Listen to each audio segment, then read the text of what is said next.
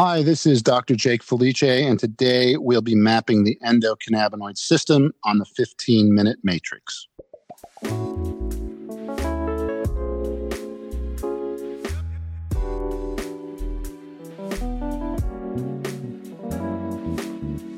Welcome to the 15-Minute Matrix. I'm Andrea Nakayama, functional medicine nutritionist and your host. This is the podcast that brings you bite-sized insights and lessons on the clinical relevance of the functional nutrition matrix, the most important tool in functional medicine and functional nutrition. The matrix is so important not only because it invites us to stop and assess, but also because it reminds us of three very important factors in our care, our recommendations, and our outcomes. Everything is connected, we are all unique, and all things matter. Be sure to head over to this episode's show notes at 15minutematrix.com if you'd like to see today's topic mapped on a downloadable matrix to remind you of these critical aspects of care. Today on the 15-Minute Matrix, I'll be speaking with Dr. Jake Felice. Dr. Jake Felice, ND, LMP, is an author, clinician, educator, and consultant whose vision is to advance the science and practical application of natural medicines for medical and recreational markets around the world. Dr. Felice provides world-class education experiences by speaking authentically about hemp and cannabis. He consults with healthcare providers and the general public. His Category 1 CME courses for doctors, nurses, and pharmacists has now been translated into 4 languages.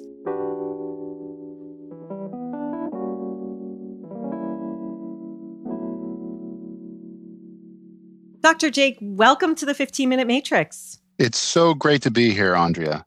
Thank you. I'm excited about this conversation. We've actually had a few episodes exploring medical marijuana and touched on the endocannabinoid system, but I'm hoping we can have a deep dive into the physiology and biological mechanisms with you. So when we say the endocannabinoid system, what are we actually talking about? That's a great question.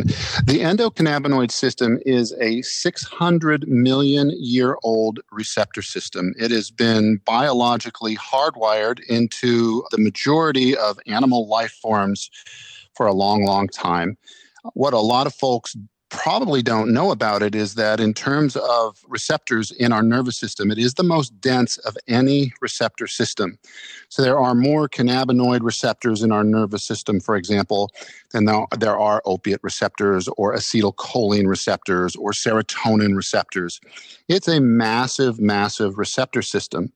And one thing that is unique about it is that it is highly variable in terms of numbers of receptors as well as endogenous ligands that are being produced. So unlike most receptor systems, which tend to have fairly stable numbers, the endocannabinoid system is extremely dynamic. That is because its main role is as a sentinel system. From an evolutionary perspective, as single cells were starting to form bodies, that's when the endocannabinoid system really came into play biologically. And it helped biology solve a number of problems that have to do with moving from a single-celled organism in the primordial sea to multicellular organisms with bodies. So, for example, bodies need an embryologic program to go from when the sperm and the egg meet all the way through development through stem cells and the formation of the body. So it is extremely important for that. Cells also, as bodies were being formed, needed to deal with how do we get nutrition far from the source to the appropriate area. And the endocannabinoid system is involved in all aspects of feeding, for example, which is one of its main roles clinically. Additionally, as life forms were developing, there needed to be internal sensing mechanisms as well as mechanisms to sense the external environment so that if there was damage or injury to cells, there is a response process. So the endocannabinoid system does all of that, which is one of the reasons why people wonder, how does it do so many different things? How can cannabis affect so many different systems? One of the reasons is because it is operating on this ancient biologic system that is largely designed specifically for those purposes. Yeah, so much wisdom in there and that deep understanding of the receptors and how it's part of the body's natural communication system between cells, that there's neurotransmission happening, that there's nutrition happening, that there's metabolic processes being impacted, if I have that correctly. That's correct, as well as hormonal cascade, oxidative stress cascade. It's sensing environmental inputs. It's hugely involved in inflammation and immune functioning, all aspects of feeding. If we take a sperm and an egg that are about to meet to cause fertilization and we block the endocannabinoid system, fertilization does not occur. Likewise, after the sperm and the egg have met, in the human body, it travels down the fallopian tubes to the uterus. If the endocannabinoid system is blocked, that little ball of cells that could potentially become a human does not establish blood supply in the uterus. So it is intimately involved in that aspect. And likewise, when the baby is born, the mother's milk contains endocannabinoid molecules that are necessary for feeding. And we know from mice studies, for example, that if we block the endocannabinoid system at birth, the little pups, the mice, are unable to develop the proper coordination for suckling. So it is just a supremely integrated system. It's really fascinating to just go back. I was going to ask you, and you kind of spoke into that. What are some of the antecedents or triggers that might impact the functioning of the receptors or the system? And you mentioned like breast milk. I'm sure we're not fortifying our formulas with cannabinoids, right? So there we have that. But what else could we be born with that impacts the system?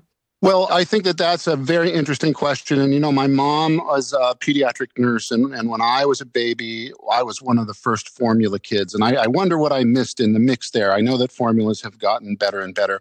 What's really interesting about the endocannabinoid system, it's kind of like the internet of the body. It is really operating between the water interface of the interstitium and cells.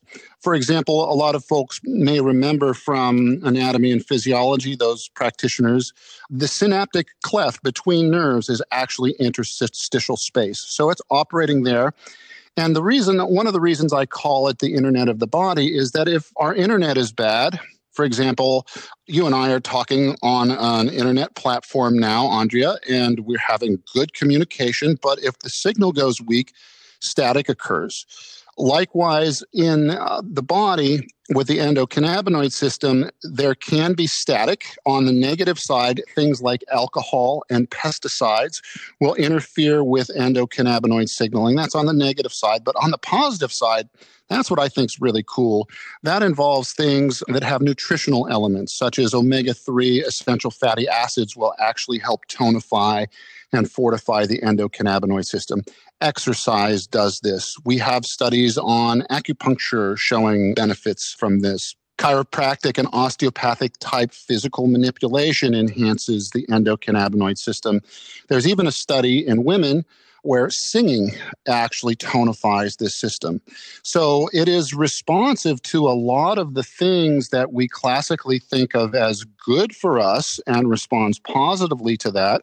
And likewise, for things that we typically think of as maybe not so healthy, I mentioned alcohol, pesticides, on the flip side. So as clinicians, it can be a really helpful tool for us to help do patient education. Many folks really respond well to it that way.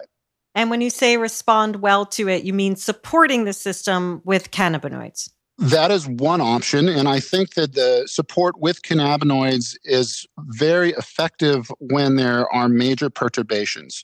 I don't think cannabis or cannabinoids are really good long-term, constantly utilized for their efficacy. Sometimes there's a role for that. But also just good diet, health, and lifestyle choices do tend to support this system. So teaching folks about exercise, teaching folks about good nutrition, teaching good mental, emotional aspects, all of these areas impact this system.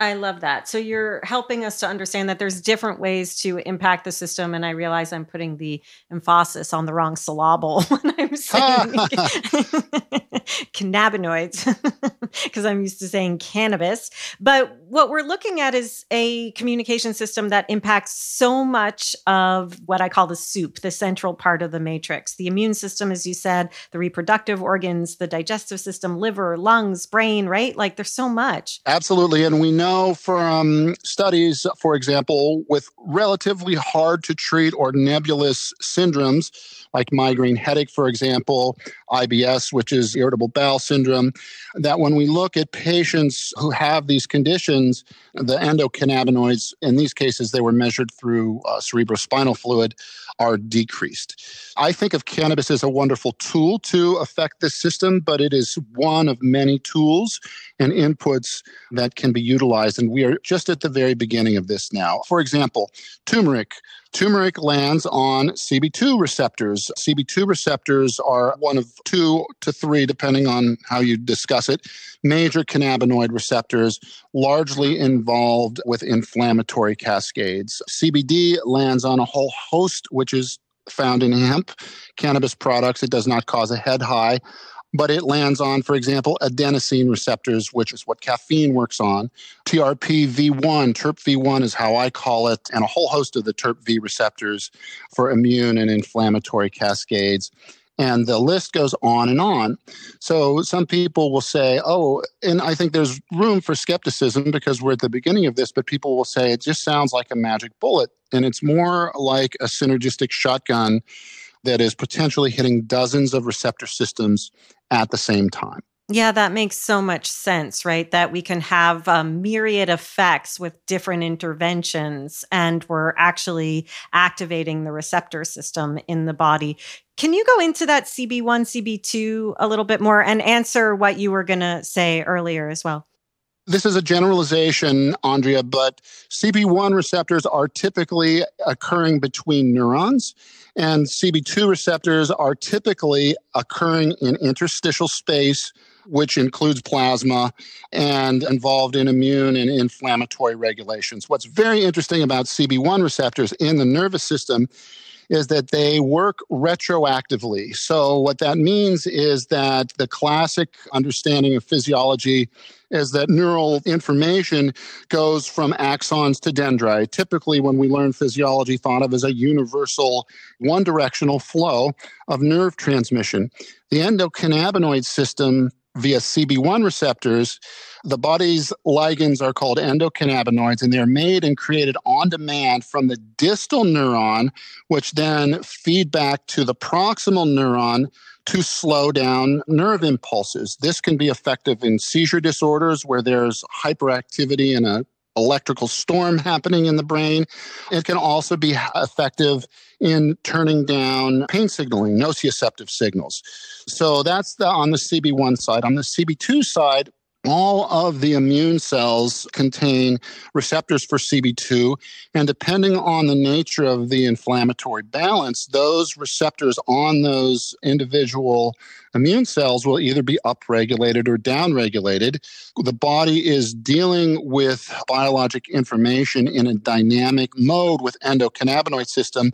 Not only are the ligands being upregulated and downregulated, created on demand, but also the receptors can vary as much as 100-fold in population, depending on what's going on at any one given time in any one tissue or organ system. So it becomes fascinatingly complex when you get down to the details, but if you pull the nose of the plane up, it's really functioning for those basic evolutionary purposes of feeding, helping and controlling tissue repair, and also embryologic development. And I do think I would be doing the guests a disservice if I didn't really mention and emphasize that the cannabinoid therapy is not all about THC, which is the psychoactive part of cannabis. There are dozens of other cannabinoids, every single one of which has been measured has beneficial effects and low toxicity. So when you say dozens of others, do you mean CBD products? CBD would be one of those, CBN, cannabinol, CBG, cannabigerol. There's dozens of them. Got it. Okay. So earlier you mentioned measuring, and I know that's something our audience really likes to know about. Is that happening clinically that people are measuring? It is hard to measure in vivo. We can do it a lot with animal studies. A lot of the times the animals have to be sacrificed to do so, and I know there's ethical issues with that. We are working on it. Folks are working on it. I'm not personally working on it. And right now it's very challenging. Cerebrospinal fluid is one of the better ways, but we understand these dynamics from a lot of animal and tissue studies as well as cell studies. And when we are addressing the support of the system, I wanted to ask you about outcomes, but it seems like it's kind of everything. But how would you speak about outcomes? When I think of the utilization of cannabis, just clinically, I only really think of three things. I think of pain, and we have a lot of good data on pain. It's putatively recognized as effective for pain. And it also, there's tons of correlative studies showing decreases in other pain medications. So pain is one area, anxiety is another, and sleep is another. So if someone has a sick patient with any major chronic condition, they likely will have one of those three things going on: anxiety, sleep, or pain, or all of the above. And study after study after study with cannabis and cannabinoids, the ones that look and examine quality of life, they will frequently show clinical benefit, but the vast majority of studies that also measure quality of life show an increase in quality of life. So as a clinician, the thought process that I will go through is, do they have one of those three major conditions? Are they part of an absolute or relatively contraindicated class of patients? So heart disease patients, caution needs to be warranted. Immune deficiencies, patients on immunosuppressive drugs. Because the endocannabinoid system is so involved in embryologic development, it's a challenge to use with kids, but there are rationales to do that, specifically CBD in seizure disorders, etc. But if I have a patient that is having a lot of trouble and has sleep issue, anxiety issue, or pain issue, I feel very comfortable about cannabinoids. They actually work very well together with opiates. It's not an either or an or. We could talk about that if you like. And so clinically, it's very easy to measure subjective aspects of pain. You ask the patient. Anxiety, again, you ask the patient. Sleep, you ask the patient. And of course, you can refer for sleep studies, etc. But in general, I think of the cannabinoids as helping those particular conditions, and then generally can be supportive of other areas. I don't necessarily, with the exception of those contraindicated groups, I typically don't worry about it, and I frequently find a benefit. So that's an excellent question. I think that it's still far too early for us to be saying, cannabis cures cancer. Certainly we can't say that, but we can say that it has done so in laboratory animals. But what we also can say with cannabis and cancer is that it helps with the symptom picture. And there is some indication that it actually can extend, in certain cancers, longevity and also improve quality of life. We can't be saying it cures cancer. That's not appropriate. But certainly it can be helpful for a lot of folks with a lot of different chronic diseases. So final question, Dr. Jake. You mentioned earlier you didn't want to do a disservice by saying that when we're talking about the system that we're talking about THC. Is there anything else as a final point? There's so much we have to learn from you, but one final point that you feel like as clinicians we're overstepping or we're not looking at appropriately when it comes to the endocannabinoid system? I think that there's a lot of misunderstanding about entourage, which are the combination of the different molecules. And typically the way entourage works is it can be therapeutically and clinically measured. So on a therapeutic side, we can demonstrate it. But on a pharmacologic side, that requires so much a huge number of patients, very complex studies. So there's some confusion in and around that. And the other real piece is that I see cannabis as an adaptogenic herb. And for those who want to Google something, Google cannabis and homeostasis. It's very much involved in homeostasis and homeostatic properties of cannabis, which is why I feel so good, again, from a clinical perspective, if somebody has pain, a sleep issue, or anxiety, and it's not perfect for any of those, but that can be a really good option for many patients on a number of different levels. Beautiful. Thank you so much, Dr. Jake. I learned so much, so many clinical pearls. I really appreciate your time. Thank you for having me.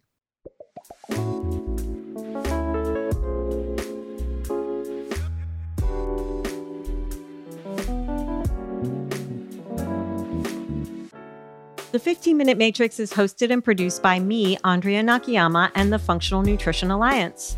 The podcast is edited and mixed by Brian Paik of Pacific Audio, and special thanks to Natalie Merrill, Alia Hale, Pamela Geismar, and Rowan Bradley for their support in making the 15-Minute Matrix possible. You can find episodes on all kinds of topics with more incredible guests at our podcast website, 15minutematrix.com, or wherever you listen to podcasts. If you'd like to see the completed functional nutrition matrix that accompanies today's or any episode, be sure to head over to the podcast website. Again, that's 15minutematrix.com. We love when you share our episodes with your friends and colleagues, leave a review, and rate the show. That helps us to grow our collective message that functional nutrition is the future of healthcare. Also, be sure to follow us on Instagram at Functional Nutrition Alliance, and you can follow me at Andrea Nakayama. And if you or someone you know is interested in becoming a functional nutrition counselor, head over to fxnutrition.com to learn more about our Full Body Systems program.